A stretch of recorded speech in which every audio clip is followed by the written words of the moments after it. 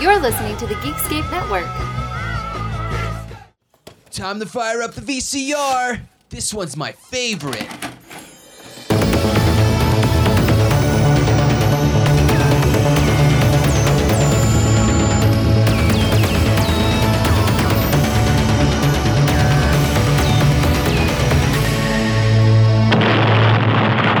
That was gold. Welcome to Analog Jones and the Temple Film. I'm Steve. No, Matt.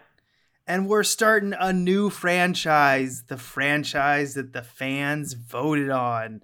Matt, what are we looking at? You guys wanted us to watch the Alien franchise. So we're starting with Alien from 1979. Some of you may have figured out we're not home yet. We're only halfway there. Mother's interrupted the course of our journey. Why? She's programmed to do that should certain conditions arise. They have. Like what? Seems she has intercepted a transmission of unknown origin. She got us up to check it out. What kind of a transmission? Acoustical beacon that repeats at intervals of 12 seconds. SOS. I don't know. Human. Unknown.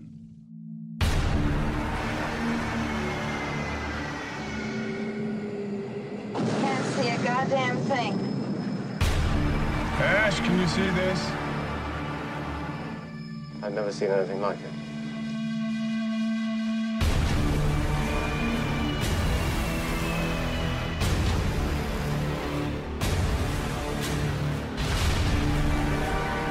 It doesn't look like an SOS. It looks like a warning.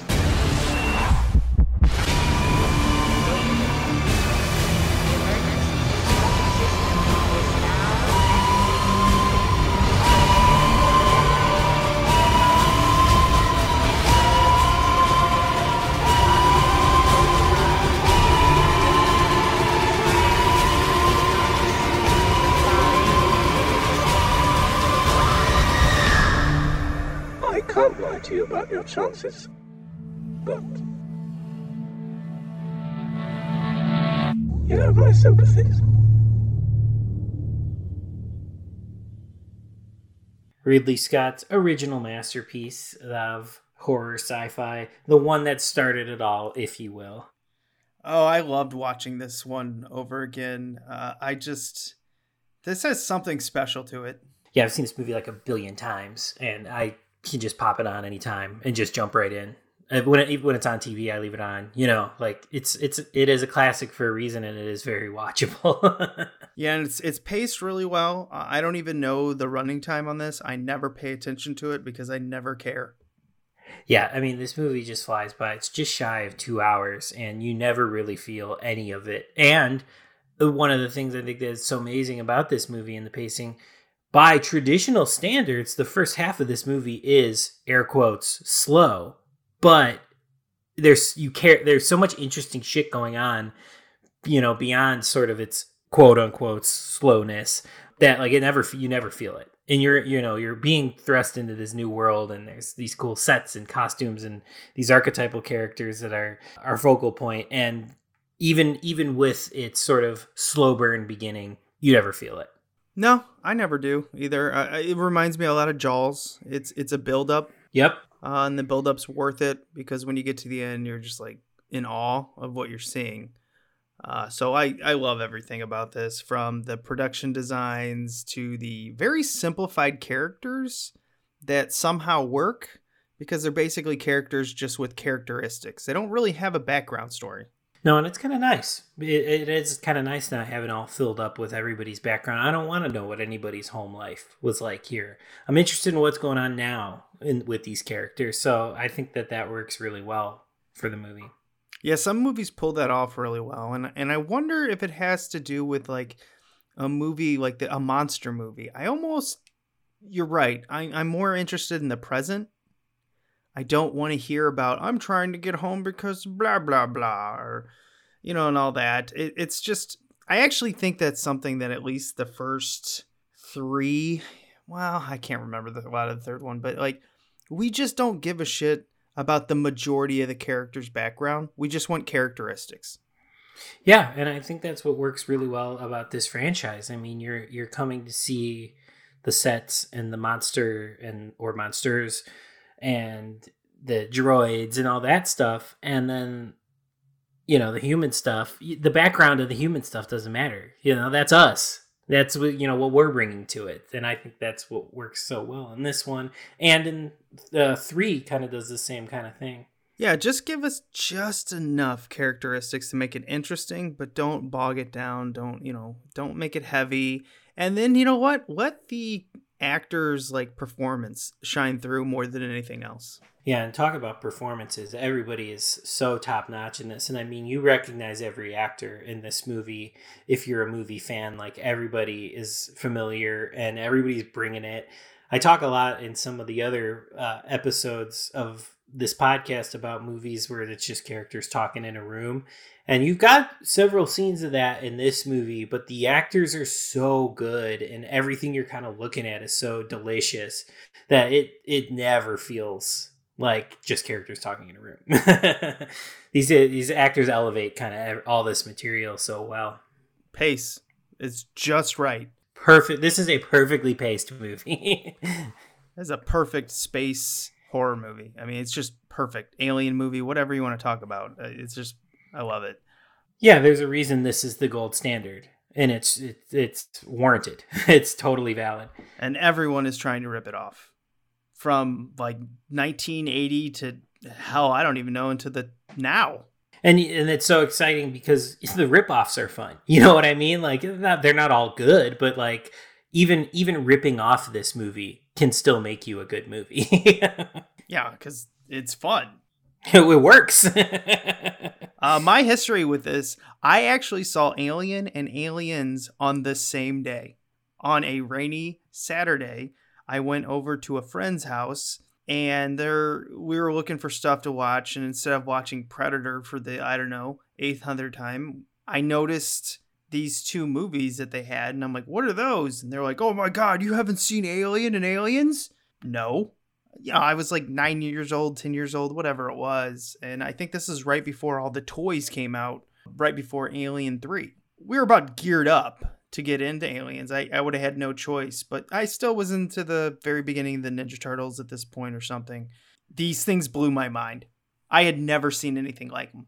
Same kind of experience in that, I saw Aliens and Alien 3 first.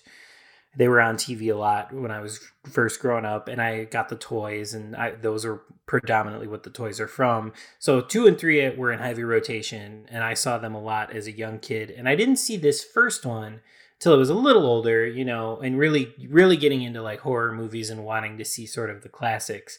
And same, I popped this movie in, and it just blew my mind. There's so much pop culture stuff you already know about this movie, and it doesn't even matter when you watch it because it's its own thing, and it has no, I don't want to say it has no right to be as good as it is or whatever because it earns it, but it's shocking how good this movie is the first time you watch it. I completely agree.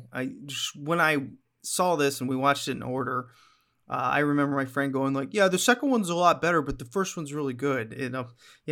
When we were kids, I understood why. Exactly. The second one has a lot more of boom, boom, bang, bang.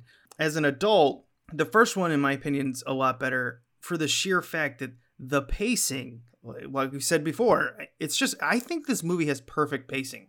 Yeah, it does. It truly does. There's, like you were saying, there's never a point where you're looking at the clock when you're watching this. And if you've seen it 1,000 times like we have, you'd think you'd be okay, I kind of know what's going on. I'm going to check the time. Still, even 100 times later seeing it, you're never looking at the clock. Okay, so let's check out the front. I have 2 of them. I think I have 2 different ones, and then you have another one. So yeah, we've got 3 different aliens here. Mine, both are very similar. We have the alien name at the top, and then the egg cracking. Mine's the same. Mine is just, it says 20th anniversary edition at the top. This is where the egg cracking with the green light coming through is the whole box. This isn't one of the tiny square box some of the Aliens and Alien 3 re-releases and stuff I have. This is the full box here, and it has a little bit of like the planet as like the bottom where it has like the THX logo. So the egg takes up most of the focal point on the box here. Yeah, I have one of them as the green like box around the green egg that has like the green light coming out of it. What I always find fascinating about these eggs, it's cracking at the bottom. Yeah, where it does not in the movie. Clearly, whoever came up with this egg, they didn't know what it was supposed to look like. It's like an egg and an alien comes out of it. I think the visual is really cool looking. Makes for a great poster. It may not fit the movie, but it makes for a great poster. Yeah, the only real difference is my CBS Fox video has the bottom of it is like a biological grid. Yeah, I've got that one on mine too. I don't know what that is. I would assume it's like the planet, you know, in terms of the poster world of it. I would assume that's like the LV-426 or whatever. Which is tomorrow, by the way, when we're recording this. Oh, shit, it is. We timed this perfectly. Thanks for voting for this, fans. You timed it out perfectly for us. And again, completely, like, no clue. There is one thing that you and I have, like, connected throughout our time as podcasting. We always do something on an anniversary of something that we don't even know is coming. Yeah, on a whim, just cuz. Both of the descriptions on mine are really short. How about yours? Pretty short, yeah. Let me know if yours is much different than the original one here. I have the ultimate in science fiction. Color, 1979.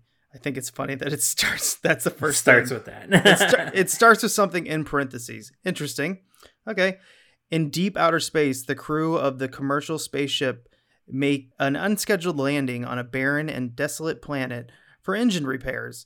They encounter a pulsating organism which attached itself to one of the crew members and reproduces within his body to become the deadly alien. As each of the crew members is slain by the creature one by one, the final confrontation between the last surviving crew member and the alien culminate in an explosive conclusion. 116 minutes. So I'm gonna read mine because it's like weirdly similar, but there is variation because it's reflecting basically. So here's what mine says: Alien is the first movie of one of the most popular sagas in science fiction history, and introduces Sigourney Weaver as Ripley, the iron-willed woman destined to battle the galaxy's ultimate creature. The terror begins when the crew of a spaceship investigates a transmission from a desolate planet and discovers a life form that has perfectly evolved to annihilate mankind. One by one, each crew member is slain until Ripley is left, leading to an explosive conclusion that sets the stage for its stunning sequel, Aliens. So I think it's funny it uses like the same kind of buzzwords of like explosive conclusion and one by one and slain and desolate planet, but like is wording it like slightly differently to be reflecting and also just promote Aliens weirdly. One thing I noticed about the original one, as it says, like, it was repairing something in its ship, and that's why it's landed. But that's not why they landed. Yeah, they're responding to the transmission. Yeah, and then it busted their ship up when they did land. Again, someone who kind of wrote it not knowing what it was, but pretty close. But watched it, like, once and didn't really know what was going on for sure. Yeah. This one's mono, too, the original one I have. This one is this THX remastered one, so I'm assuming 1999 it's stereo because it's later, and it does sound, I guess, good. But I mean, it sounds like a VHS still, though. But I can't nowadays with the flat screen TVs and the HD TVs and whatever. I can't tell the difference between stereo and mono now anymore. Anyway, unless I actually have headphones on watching something, right? And then like I take like one half of it off. For some reason, like Sarah comes up and talks to me, that's when I can tell. Exactly. Headphones would be the only way I would know too. I guarantee you there's someone out there who's like a huge audio head and they're like, no, you guys have no idea what you're talking about. You're right. I don't have a fancy sound system. I mean, I have a sound bar, but I got it from Walmart, so it's not like the state of the art. It all kind of sounds the same to me. I can hear it. So let's pop this tape in. Now available on video and DVD. I have no trailers on either of mine. How about you? I have 4, but I'll just go through them really quickly. I have the very first one is for the X-Files first 3 seasons tape set.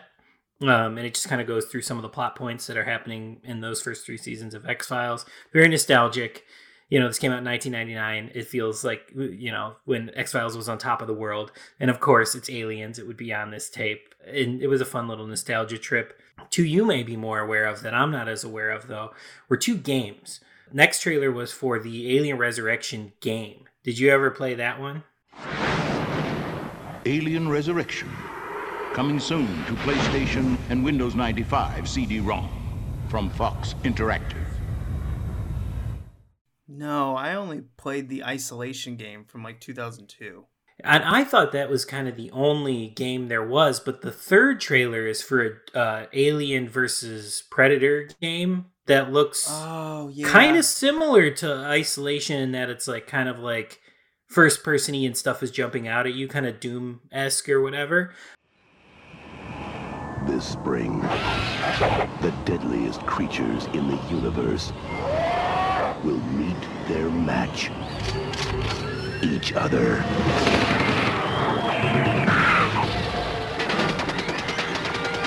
Alien, Predator, Marine, danger, warning, destroyed. 3 hunters, 1 universe. You decide who will survive. Aliens versus Predator, only for your PC from Fox Interactive. All personnel must evacuate. I never played this one either. I never heard of it, but I guess there was an Aliens versus Predator, and it seems like it's got like characters from Aliens in it as well. Like it has the Marines. Solo Alien games, there's not many, but Predator versus Alien games, I think there's 4 or 5. Oh, okay. Yeah, because in 93, Super Nintendo came out with one. I think 94, Sega came out with one very similar, but a little different. And then 2001, we had an Alien versus Predator, but I think that was number 2. So I don't know. There might be more than I thought.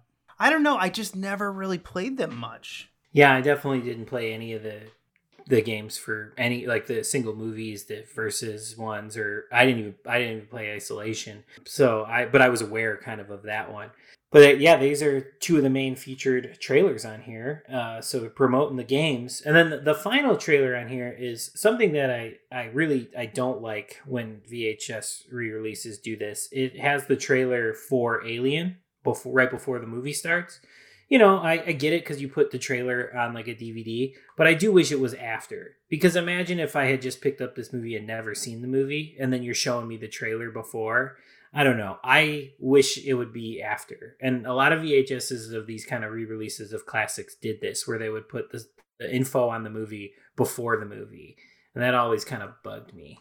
We've had this discussion before. I don't like it, and I don't understand it. Like I said, I'm glad it's there. I wish it was after, though, because I love seeing how they market a movie, but I would rather watch it after I've seen the movie. That's what I'm saying is like, you can't put it before, because what if I had never seen it? You just ruined it.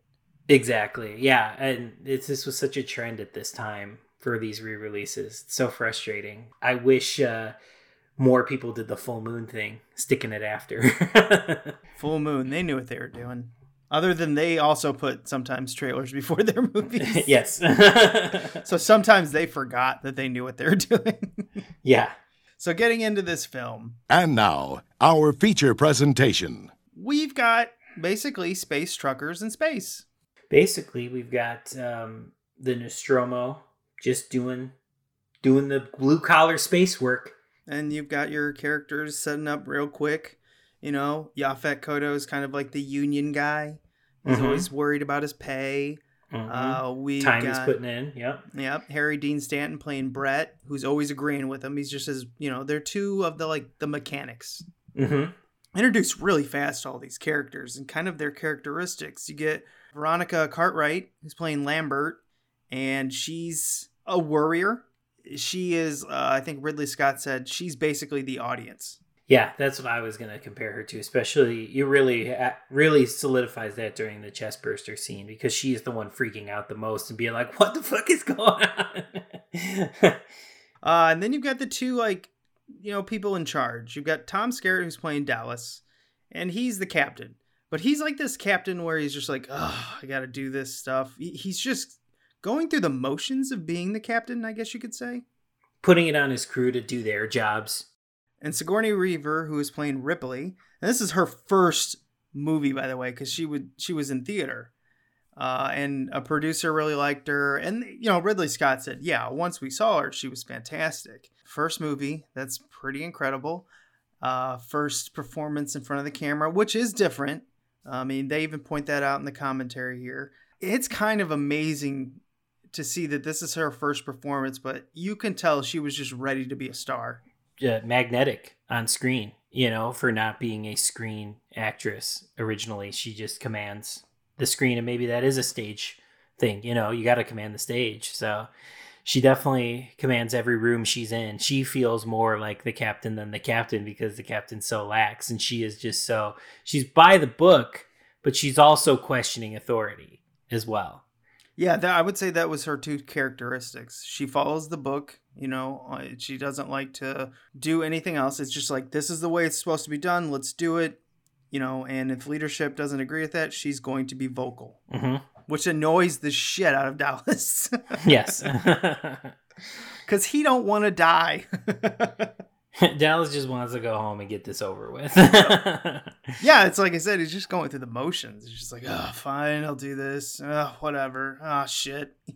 I just feel like he's constantly like, I don't know if it's rolling his eyes, but he's just like, sighing a lot. Yeah, he's sighing over all these things he has to do that this should have just been easy. Yeah. And then the last character, I would say Ian Holm, who's playing Ash. So the secret in this film is we don't know he's an android. And they try to make him human-like. But you always notice there's something a little odd about him. About 20 minutes in the film, they start to really play it up. I think they play it up so well, though, because he could be just, sneaky or whatever, there's no way, unless you've seen the movie already, that you would ever think that he's a robot that, was trying to bring this thing back for the company. You would never think that. It plants enough seeds, like you said, like 20 minutes in, that there's something up with him, but you never get, it never spoils it. Yeah, I think they do such a good job. And, you throw all these characters together, they're all waking up. And this movie's so simple. This is also something I love about this. They get a SOS, and the company wakes them up to go check it out. Well, some of you may have figured out we're not home yet. We're only halfway there. What? Mother's interrupted the course of our journey. Why? Yeah. She's programmed to do that should certain conditions arise. They have. Like what? Seems she has intercepted a transmission of unknown origin. She got us up to check it out. A transmission? Out here? Yeah. What kind of a transmission? Acoustical beacon that repeats at intervals of 12 seconds. SOS? I don't know. Human? Unknown. And we also get another character in this that is not really it's not part of any of the other franchises. Mother, the spaceship computer. Yes, kind of 2001 Space Odyssey-esque sort of brain computer that has all the answers for them. What is my percentage of survival or whatever type thing. Yeah, we don't see this in any of the other ones, but it works for this. I think you need it kind of for this movie. Yeah, I like it. It's definitely part of past sci-fi films. We don't really see the living computer brain anymore. Most of it's just like, it turns into more of like a Star Trek. We're like wielding the power. Or we put it in androids. So this movie kind of is interesting because it has both androids and like the mother brain. Maybe it's the passing of the sci-fi torch. It's like we are leaving the big brain computer and putting that computer into people now. And that's the passing of the torch as Star Wars and droids sort of take over the sci-fi genre. I feel like the mother computer was a time of the 60s and early 70s. And then maybe it was Star Wars that just kind of like, okay, it doesn't make any sense to have like a mother computer like that. It made more sense to have like functioning androids that aid us in our travel. And that's what we get here with the Ash character. And he is honestly a delicious performance because of the intrigue of like, oh, what's he up to? And then when it's kind of revealed and he's so emotionless and cold about it, I think he's really good in this. There's got to be a way of killing it. How do we do it? You can't. That's bullshit. You still don't understand what you're dealing with, do you? Perfect organism. Its structural perfection is matched only by its hostility. You admire it. I admire its purity. A survivor, unclouded by conscience, remorse, or delusions of morality. I've heard enough of this, and I'm asking you to pull the plug. Last word. I can't lie to you about your chances, but you have my sympathies. Yeah, I think 2 characters were written for the actors. I think John Hurt's Kane was written for him, and Ian Holm's Ash was written for him. And those are 2 of the, well, at least Ian Holm was probably the most veteran actors of the crew. Yeah, we kind of get the Janet Leigh, Drew Barrymore kind of character with John Hurt because we think he's going to be more of a thing, and he's gone halfway through the movie because of the chest burster. Yeah, and he was perfect too because he was the curious character. He was the one that wanted to know, and that's why he stuck his face in that thing. Curiosity kills the cat, and that's what happened. He at first wasn't even in this film. That's a really, you know that story? No. So they wanted him. He couldn't. He was doing another film in South Africa. He traveled down there, and for some reason they wouldn't let him in. It turns out there was someone else who had a very similar name to him. So he wasn't allowed into South Africa, so he had to come back to the States. And the guy who took over his role as Kane got sick. They found out he was a diabetic, but he didn't know. So then John Hurt's like, oh, now I'm available. And there you go. That is how you get one of the most iconic characters in Alien, is luck. Yeah, sometimes it's just meant to be, you know? Yeah, and I wonder how many of his scenes are shot, because they did show one scene. But you know what? With a small movie like this, it couldn't have been that far into shooting, because they couldn't afford to reshoot all this. Yeah, I would imagine they didn't get very far. Like, I'm more of a Eric Stoltz and Back to the Future kind of way. Yeah, like maybe 3 or 4 days in, and they're like, it's not working. Other than, I think Back to the Future made it even farther in. Wasn't it like a whole week? Something like that, yeah. Anyway, back to this. They land on a planet. Their ship gets fucked up. They got to fix it. But at the same time, they're going to check out this SOS. And then we get introduced to just like one of these scenes in a movie that has propelled the entire franchise. Truly. And like, even when we thought it was over, looped right back to this part with the later half of this franchise. I'm very intrigued.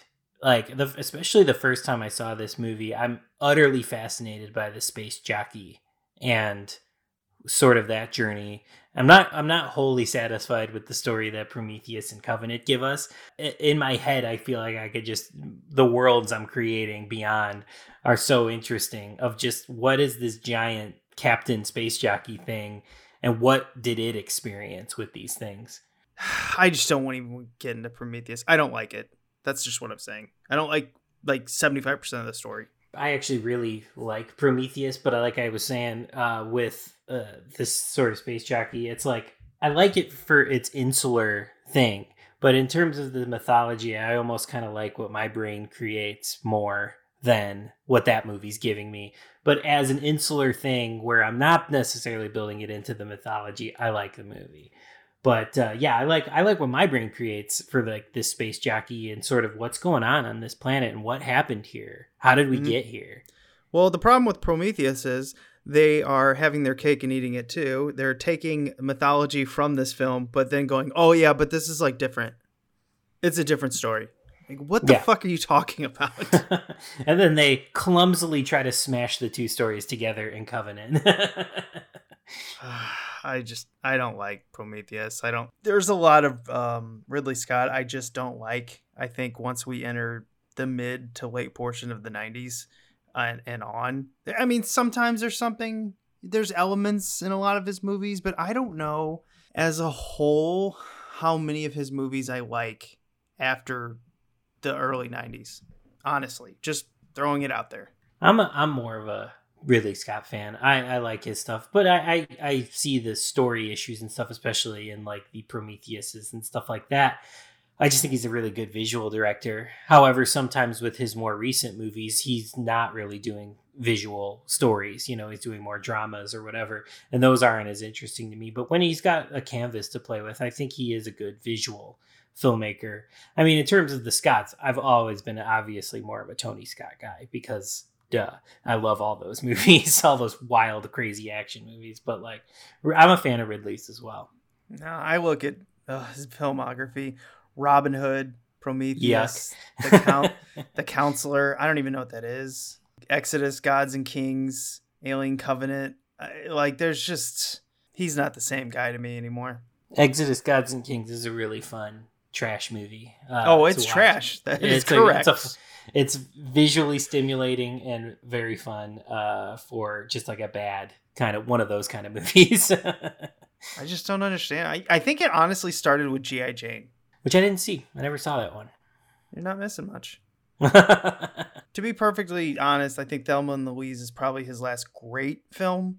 And then a lot of the other ones, people are going to disagree because they're going to like, Gladiator was amazing. And I like Gladiator. I just like Black Hawk Down actually might be. But I like Gladiator and Black Hawk Down.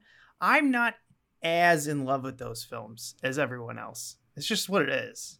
I'm like that with Gladiator. I think Gladiator's fine. I think it does what it needs to do. But I love Black Hawk Down. I think that's a great movie. But again, it's visuals. I just think Ridley Scott is a great visual storyteller. Maybe some of the scripts aren't as tight or good because he's never a writer. He's always just the visual guy. I think the visuals in Black Hawk Down are amazing. I think it's like just a great looking movie. But that's just me. You know, I just like the visuals, but I get it. I totally get it. Like he totally did shift as like a filmmaker as he got older, for sure. Give me Saving Private Ryan and Tom Hanks any day of the week. That's what I'm saying. That's it. Yeah, I was in the verses. I was always more of a Black Hawk Down guy, but like apples and oranges. I still love Spielberg too. So yeah, it's hard not to. Yeah, exactly. there's so many great ones that you can just pick from almost any genre you want. But basically, summation: these kind of filmmakers I am attracted to. I love sort of seeing where Ridley Scott went after Alien, you know, and obviously I love Spielberg and I was talking about Tony Scott and stuff like that. I love these kind of filmmakers. And I think really, really burst on the scene with this one. Oh, I know. And in terms of just visuals and going back to like the space jockey scene and stuff like that, the production design and the set design are amazing. And I would imagine there were limitations. 79, I'm sure they had a decent budget. They've got a great cast and stuff like that and a great suit for the alien. But I can't imagine this being a, you know, super mega budgeted blockbuster kind of movie. And it sure looks like it when we're on that planet. I mean, the production design is absolutely breathtaking and incredible. It is. One of the really cool things about this movie that I found out watching it this time was the reason everyone's uncomfortable is because the interiors, the ceilings were lower than what they probably should have been because they made it, you know, to feel uncomfortable. But then they forgot like the camera people have to be in and everything like that. So he actually went with it. Because he noticed the actors, even though they could stand up straight, most of them would lean down because they felt like the ceiling was coming on, you know, was like on top of them. And he just went with it. Adds to the claustrophobia. It adds to the claustrophobia of the whole thing because this movie is very claustrophobic from start to finish. Plus, you get all these amazing close-ups and tight shots in this movie because of that. I love, there's so many good shots in this. How he decides, like he always puts technology or something industrial in the foreground. and then has his characters like interact with each other in them. I noticed that a lot. James Cameron brought that up because he decided not to go with that look and feel in the next one. I think having like the technology in the foreground like that makes it feel also like a threat, you know, like kind besides just the alien being a threat, it's like technology is also not your friend here, because it's like, yeah, so in your face and in the foreground like that, and just buttons booping everywhere, you know, because 70s computers and stuff like that. But it adds to the tension of it or whatever. It makes it feel achy. Having our actors who should be like our main focal point kind of behind the computer, and it you know, I guess is begging the questions that the Prometheus and the Covenant asks later, you know, who comes first, the computer or the man type thing. So we're exploring it early on here. Yeah, and another thing he brought to the production, he saw them building the design of the ship, and everything made sense, like nice round corners so people could continue to walk and no sharp edges. But he goes, yeah, I understand that's how it should look, but we're not doing that. He goes, I'm making a film that is supposed to be scary. No one needs to know what's about to attack them on the other side of that wall or the corner of it. So I thought that was great because they were bringing in all this stuff from like aircraft graveyards. So that's how they built this production set. They were Frankensteining it together, which is what makes it look so good because it's so much different than the Star Wars look, where you had nice, clean ships. Even though Star Wars also wasn't like sterling, which made it good, like with the Millennium Falcon and stuff. But I'm talking about like the Empire ships, where everything was nice, neat, and clean. They clearly had maids coming at night to clean everything up, or, you know, cleaners, like we do with our offices now. And in this one, there's no one to clean that. It's up to the crew. And if anyone's worked with anyone in an office, we all know your coworkers are not very good at that. Yeah, it's just like a lot of like grit and steam and just like, yeah, stuff doesn't look like it's functioning at 100%, you know, in the background. I think this, and you need corners to do a haunted house movie, and I think because this is a haunted house movie, you have to have something to be. You need a corner for something to peek around. I just think that the sets, you know, God bless them for Frankenstein and what they do. I think these sets are pretty unforgettable, and I think it's you know, in like I guess just like a super nerdy aspect, this is maybe one of my favorite ships I've seen in a movie. I think it makes a lot of sense because the company clearly does not care about this crew so much. It is a very cheap rig. It falls apart when they land on the planet. They don't have very good food. They point that out multiple times. This is just, you know, it's something that the company sends out and it can always make money on it. It doesn't make a lot of money on whatever they're doing. But, you know, it's like one of these, just send it out, duct tape that thing together. It's just what they do with truckers nowadays, you know, truckers who will go on wheels until they explode, and then we have to swerve and miss them on the road when we're traveling. Yeah. Yeah, and I think that's tied to exactly what you said at the beginning. These guys truly are space truckers. That's what they're doing.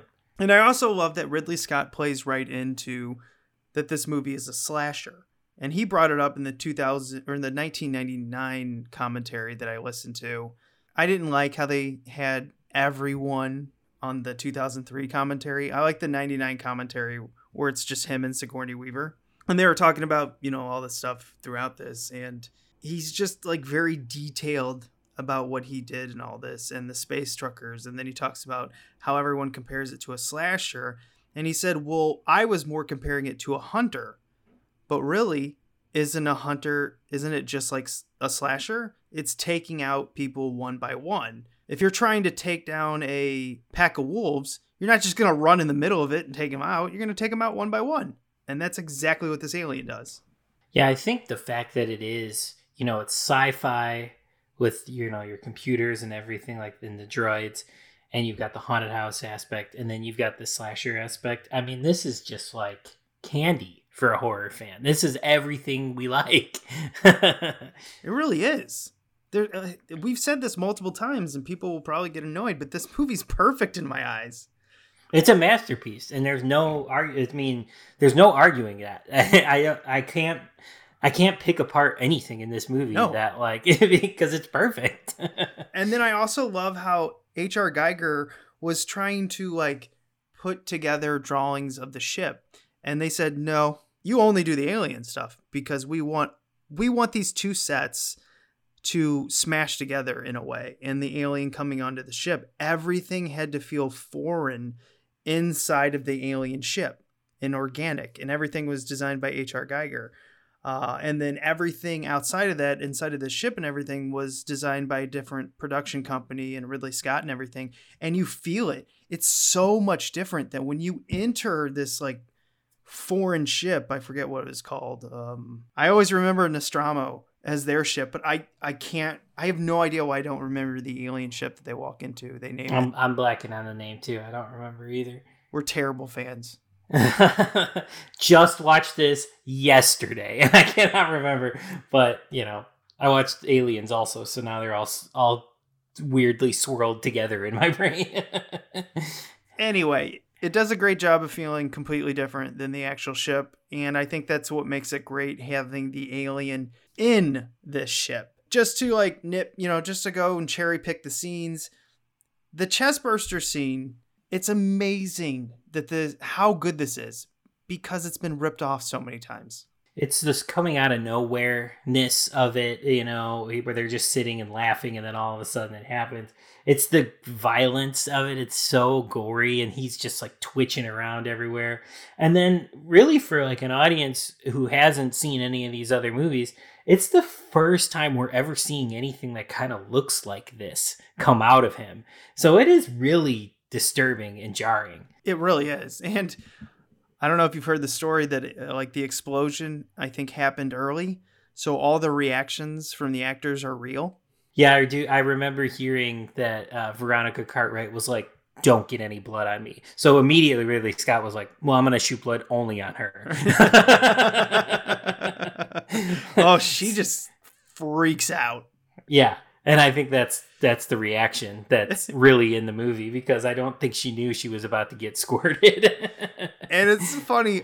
It freaked her out so much, and they left the cut in. She flies back and falls against the wall and falls down. It's so good. Yeah. It just plays, that realness is what plays up that scene so well and makes it so like kind of stomach churning when you're watching it as an audience. And yeah, you can tell that the alien is on like a little track running away, but I don't care. If your focus is on the alien, which it should be, like, it looks so weird and gross and everything like that, I feel like I don't even pay attention to that because I'm just looking at the thing and being like, ew, what is that? How it's like little tail thing like unwraps around it. Oh, I love it. It looks like the alien, how we see it later, was like a sperm, you know? That's kind of what it looks like, and ew. It's because I've heard this so much, you know, with H.R. Giger and how he's just like loves his feminine sexuality and all of his art. So you've got a face hugger that comes on, which is kind of like a vagina. Mm-hmm. And I've heard people kind of stretch the meaning of that. I've heard people, some with STDs, and I'm like, yeah, it seems like a stretch. But face hugger is clearly a vagina with fingers. And a little dick that impregnates you. Though. Yes. Like, and it's weird, right? It's like he took a vagina and a dick and just smashed it together. And then the chest burster is kind of like a sperm, which is weird. And then when you get a full alien, I heard someone else compare it because it's like a giant dick head. Like, I'm like, I don't know what he's so, everything has to be sexual with this guy. Yeah. Oh yeah. Yeah. Giger's a crazy pervert, crazy foreign pervert. Love him. But yeah, it is. It's like, it's got like this kind of dickhead, and then it's like this, but like this feminine kind of body, you know, slender. Yeah. The way it moves, I feel like, is very feminine, but yeah, it's got a big dickhead. The crashing of the different like sexual organs on these things is, again, probably what makes it so disturbing. And then when they were designing the face hugger, because initially what the one guy had an idea was, I can't remember, an octopus. And so he told Geiger that. And he's like, well, that's what I was thinking. And Geiger's like, I get it. Okay, I have an idea. And then he comes back and they had to... This is so weird how they had to get his drawings. Because instead of like sending it by normal mail, I guess he sent it by some weird carrier and they had to travel and all that. Anyway, when they got the illustrations on it, they just were in awe of like how foreign/creepy this thing was. Yeah, I mean, I think Geiger is such an essential part of this Alien sort of building here. That, you know, the structure of, I guess, the franchise that would come later. His look and his design of these things is so essential. But, like, if you think about it, he's just some weird old pervert who's making this weird, crazy shit. Oh, he does the same thing with Species, too. Absolutely. Absolutely does the exact same thing with Species. It's like that franchise is so iconic because of the design of the species, and it's just from the same old pervert. Yeah. So if we ever come up with a franchise, we've got to find an old pervert to draw it all. Yeah, exactly. Like, I think that's the way to go to make an iconic sort of like line of creatures, family line of creatures. Yep, that's it. We found the secret. We're going to do it. We just got to find out an old pervert somewhere. I'm sure they're common. They're everywhere. Yeah, but it's like that. It's sort of playing, I guess, on our fear of sex and sex organs and things like that as well as a society. So, or if it's not fear, then sex sells, you know? So we're interested in this creature because it has such a sexual nature to it. Yeah, it just works. It makes such sense. Well, and it has acid for blood, so we should fear sex. Yeah, maybe that's it. Kind of a stretch, but just trying to come up with some... Could be. Who knows?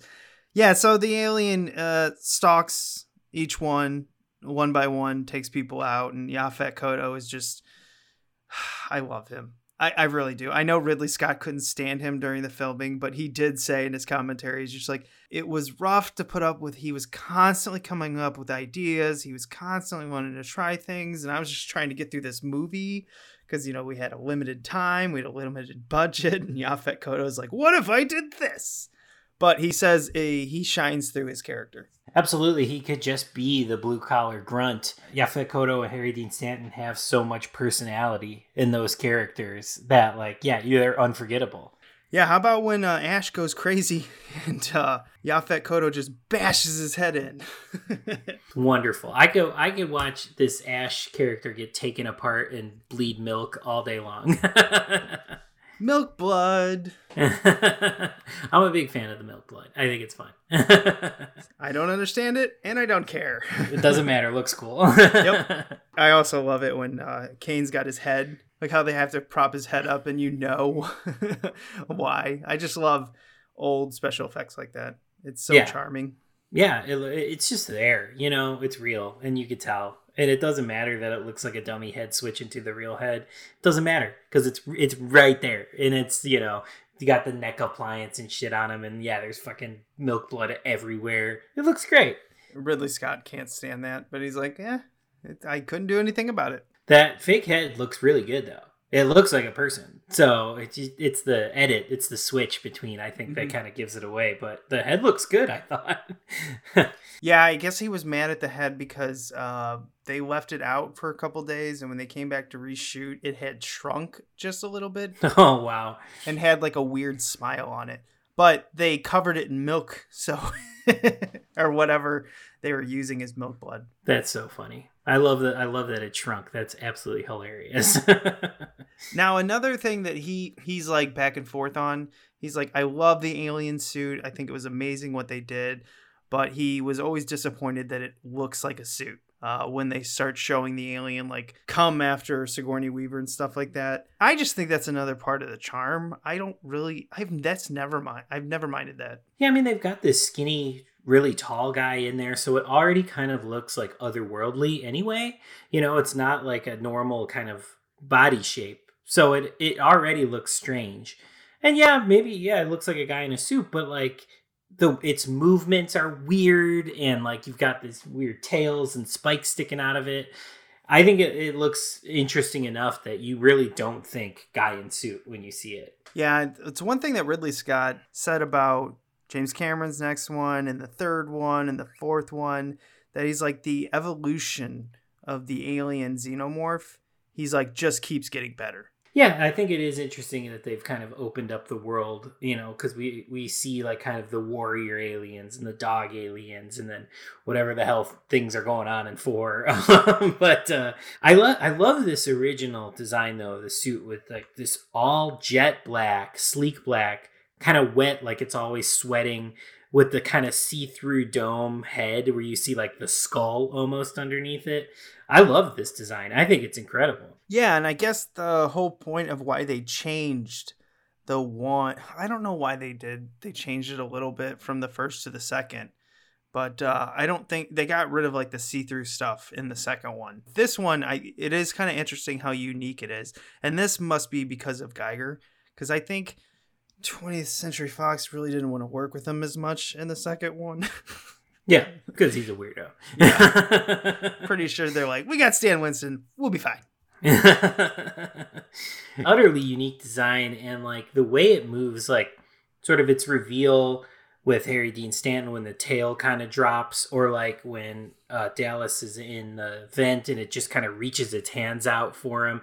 It just looks so weird and unnatural the way it's moving. The way it's moving, the way it's always wet, the way it looks, and then you add Jerry Goldsmith's music on top of that. Wow. The last 15 minutes of this movie is so tense. You're just gripped in it. You've got her trying to self-destruct the ship and then trying to stop the self-destruction. It's too late. And then she's got to run. Then she's like stripping down to get inside of a spacesuit to fling this alien into outer space.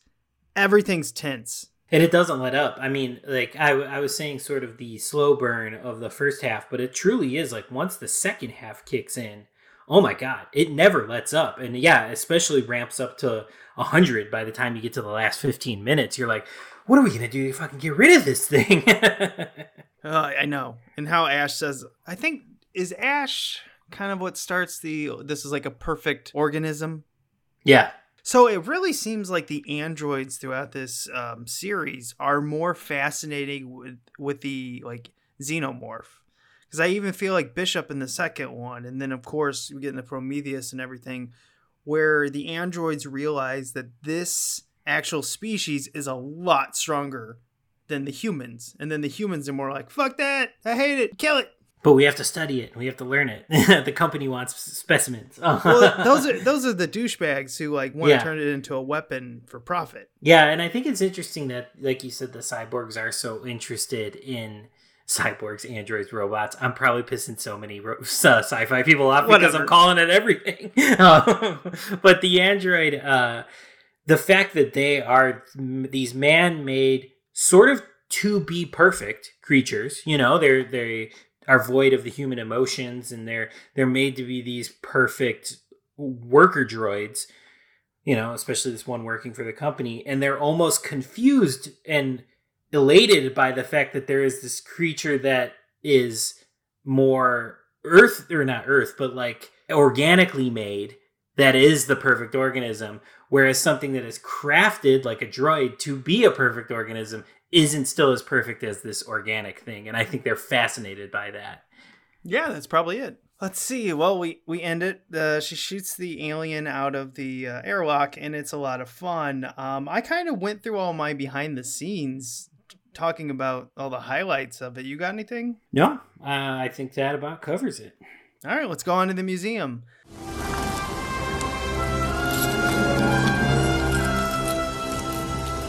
This is the second time I've had to reclaim my property from you. That belongs in a museum. So do you. This is the part of the show where we go out in the film jungle like Indy and bring something back. It's our first Alien review. Oh man, Ridley Scott, you're going to make it really hard on us. I could put in a lot of this. I don't even know where to start. Yeah, there's a lot we could put in here because it's a perfect movie. It's a masterpiece. It's a masterpiece of a genre we both like too, so there's so much going on for it. there's so much intrigue, and there's so much unanswered questions that they answer later, but I kind of wish they didn't. That it just makes your brain kind of go. But I think I know what I'm going to put in there, and for me, I just briefly mentioned it, but I didn't talk about it fully because I wanted to talk about it here. The image of the alien in the air duct reaching for Dallas, I think, is one of the single greatest images in like a horror movie, period. And I think I just want to put that whole snapshot in the museum because it encapsulates how cool the alien looks and how weird it moves and stuff like that. It's a way to get the alien, I guess, in the museum. But I really love that frame, and I love the way it reaches out. It feels like such a horror moment in the movie, and it's like it gives me tingles to think about it. And I just love seeing it. It is. It's very iconic. What I'm going to put in is what I always think is like really underappreciated in this franchise, and it is the face hugger. Yeah. It looks amazing in this movie. I feel like later on it's gotten a better reception, but in the earlier movies, I just feel like people didn't talk about it a lot. And now we've got like face hugger mask out, and I just feel like it's very much embraced now. But at the beginning, I don't think people really paid attention to it much because they were just fascinated by the xenomorph, which I understand. But yeah, I really like it. And I also like how it's just like has one job: latch on, impregnate, die. Yep. It's a very short-lived life. That's it. It's to create more of them. Just create more of these things, through breeding with whatever it can breed with. Yeah, it serves one purpose, and it's gross and it's nasty and it does its thing. And the thing it does is nasty because it's like impregnating your throat. Gross. Yeah. And then coming out of that egg, it's just how it leaps out at you. I love it. Yeah, very frightening. Very just shocking. There's so many cool, like I said, the space jockey. I love the way the little sperm alien looks in the chest burster scene. Like, I love the looks of all these fucking things. They're so cool. I could put all of them in the museum. Yeah, I think that's what's so hard about this franchise too. When we go through this, there's so much to put in. Yeah, that's why this franchise is so delicious to dig in on. There's so much visually going on all the time in all these movies.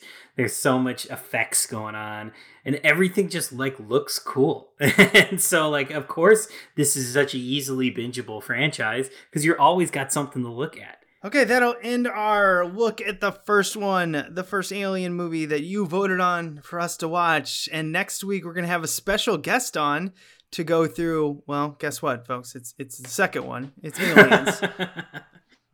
We're not going to trick you by going through each one separately. Like, first we did 3, then we did 1, and haha. No surprises here. We're going to go straight through the series. Ashley will be joining us for Aliens to talk about, to really just take it apart. Because that one, it's a lot of building blocks that we examine fully on that one. It takes a different look at the franchise, and it expands on the mythology of the franchise. And then we get, of course, it's Stan Winston, so that's always going to be fun.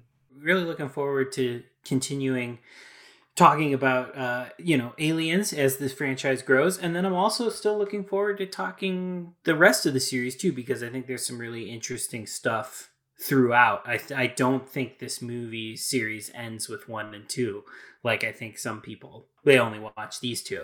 I think there's enough stuff to talk about, honestly, on both of the back end of this franchise. I think Alien 3 and Resurrection are going to have some interesting conversations as well as we continue to go through this series. Oh, definitely. Alien 3, to me, has a lot of stuff to talk about. Behind the scenes, what's in front of the camera. There's a lot to talk about. The fourth one is what is a complete mystery to me because I don't watch it often. I don't remember particularly liking much of it, but new eyes, fresh eyes. Let's see what we got. Exactly. Yeah. So thank you for voting on this, everybody. This is honestly a perfect franchise for us to dig on. So remember to be kind and rewind.